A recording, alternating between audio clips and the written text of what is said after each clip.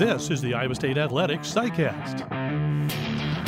The SciCast is brought to you by Van Wall Equipment. Visit any Van Wall location today to test drive the full lineup of John Deere compact utility tractors, which have the power and versatility to conquer anything this season.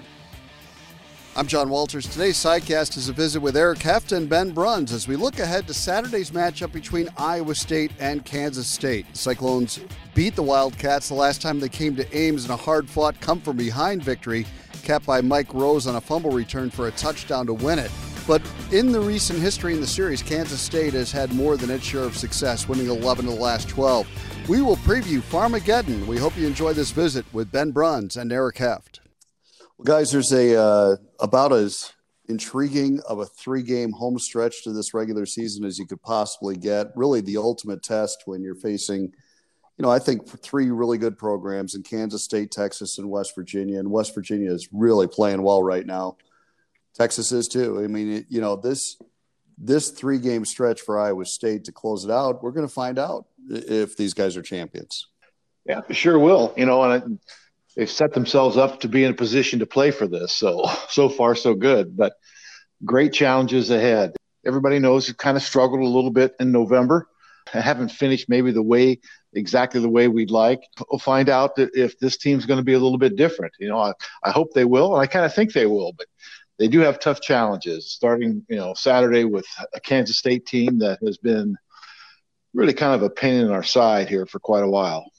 And then I think you throw on top of that, if you do everything that you need to do to get there, after that you're playing in a championship game against somebody you've already played once.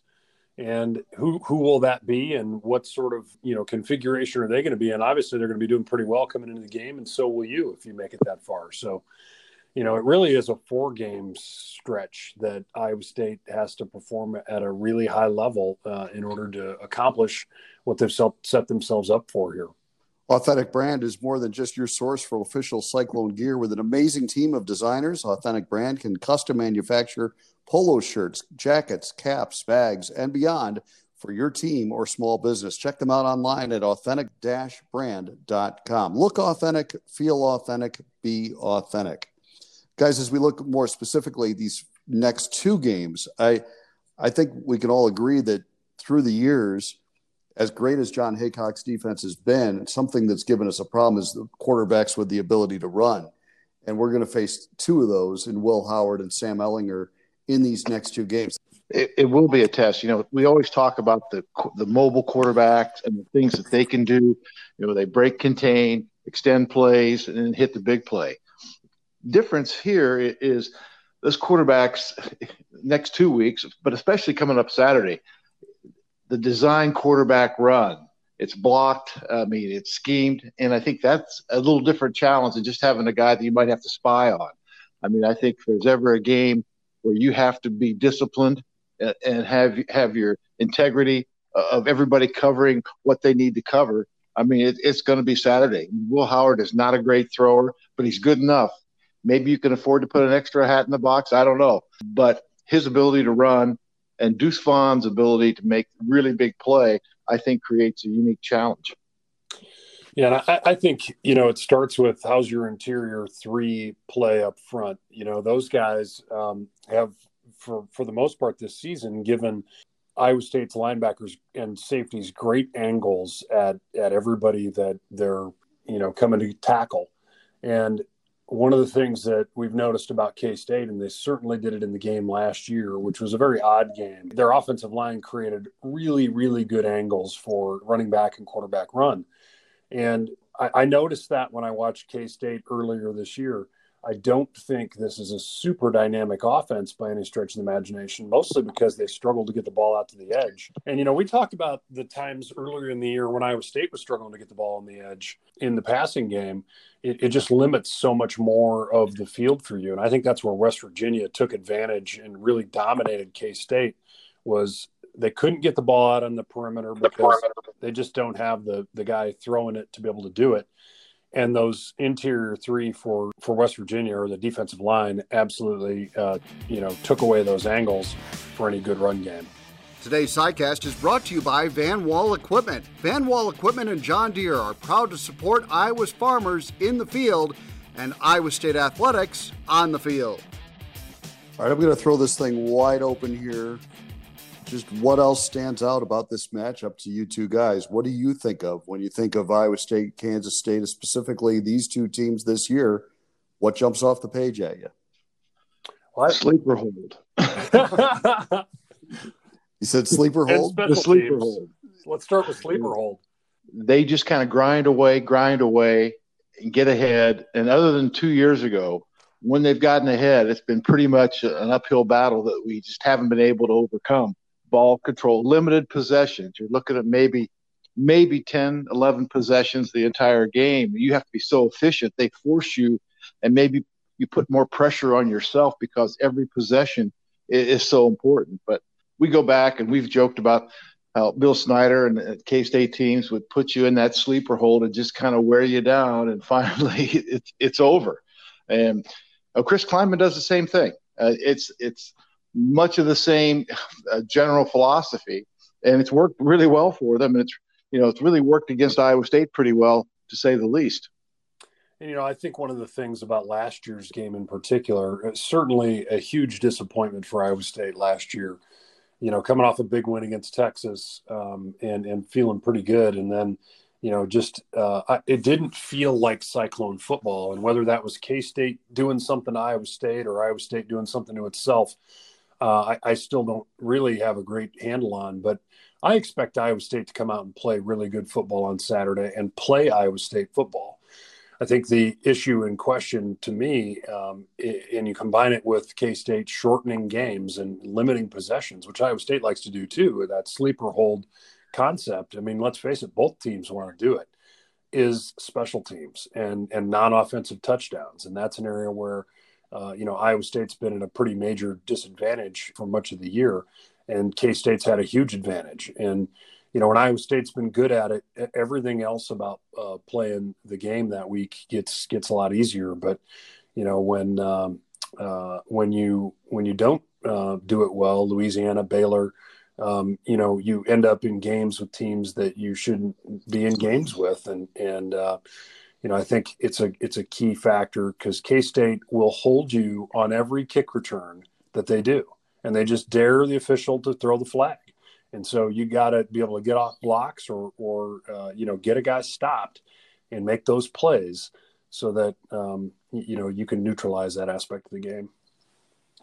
Yeah, I think kickoffs, special teams are obviously huge every week. But, K-State has traditionally for many, many years been outstanding. The number of return non-offensive touchdowns in the last 20 years is absolutely mind-boggling. It's probably 15 or 20 more than anybody else in FBS. So it's a major focal point of what they do. When you have a kickoff in this game, they're very dangerous. They started the game a year ago with a kickoff return for a touchdown. That kind of set the tone. But Iowa State's got Kene back there too. And Kene has flipped a couple of games himself. So I think any kickoff is going to be a really big play in this game because obviously a team either starting the game or the second half or after a score. And, man, we've seen Iowa State been able to flip momentum with a big Kene return a couple of times, and both those times it led to wins. I think another thing that kind of jumps out to me whenever Iowa State plays Kansas State is it's a very physical football game, and not necessarily dirty, but just physical. And, there's no great secret about what either team is trying to do. Who's better in the trenches? And I feel really good about Iowa State in the trenches this year, offensively and defensively, and it gives me a lot of hope going into this game. Yeah, I agree with that, and we have all kinds of reason to believe that this game is going to be that same sort of balance that Iowa State's had all year, and this offensive line's performed really, really, really well. But, we thought that going into last year too, and I just was shocked as that game unfolded that Iowa State got beat up front. And so I just don't know what to think heading into this one. I felt like Iowa State would come into that game having seen what I saw last year and dominate the football game in the trenches, and it was the exact opposite. And again, I come back to, I think this Iowa State team is going to play exceptionally well Saturday. And if they do, that means they played really well up front, and that leads to a win. I think you look at Kansas State, and I think a question is, we have both teams coming off bye weeks, but what Kansas State team is going to be there? Is it the one that was just totally dominated at West Virginia, or the one that's got some great wins, a win over Oklahoma on the road? Probably should have beaten Oklahoma State a couple of weeks ago, except for some mistakes. I mean, so we've seen them really with some differing levels of performance here in Big 12 play. I don't know what we get from them for sure, and hopefully Iowa State can find a way to really man up at the start of the game and kind of assert themselves. If they can do that, I really love Iowa State's opportunity to get this win. On Football Saturdays, our John Deere Run of the Game is brought to you by Van Wall Equipment. Nothing runs like a deer, especially when it's supported by Van Wall Equipment, the Cyclones John Deere dealer of choice. Guys, it is mid-November, and there's still 3 regular season games on the schedule. And certainly those will go a long way toward dictating the answer to the question I'm about to ask. But could Matt Campbell win his 3rd Big 12 Coach of the Year award? I think as you look at it now, Neil Brown is certainly a strong candidate too, because West Virginia, I think, has been very well coached this year. But really, I think it's Matt and him. I mean, there's other good coaches in the league. I'm not saying that. But I think right now, as you look at the best coaches this year, it's those two. Well, I would agree. I would say Les Miles is out. Okay. and probably Matt Wells.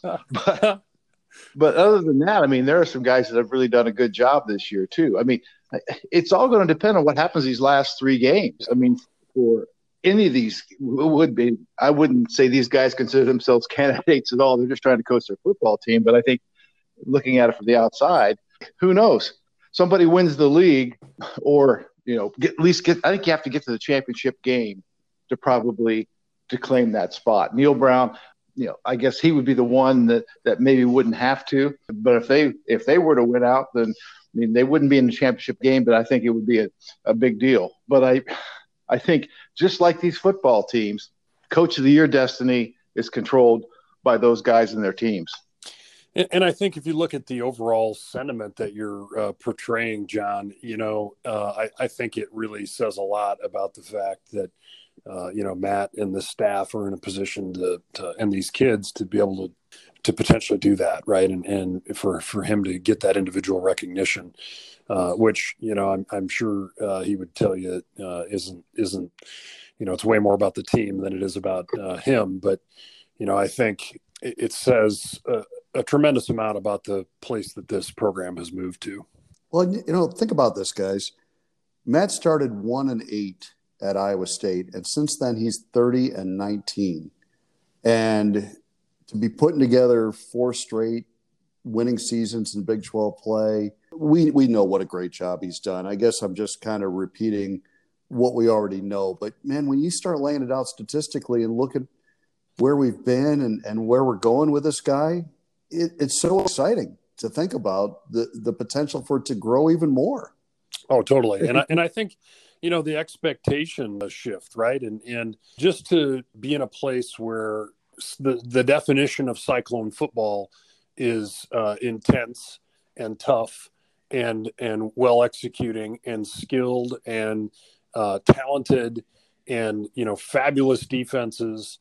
That's Cyclone football, right? And, that is an order of magnitude jump forward from what used to consist of Cyclone football, and easy to really like Paul Rhodes and a lot of success in those first couple of years. But, just the position this program was in when Matt got here was really not good. And, to define Cyclone football the way we just did, it is a big deal. And, for those guys to come out and play that way, the absolute vast majority of the time, I think is really cool.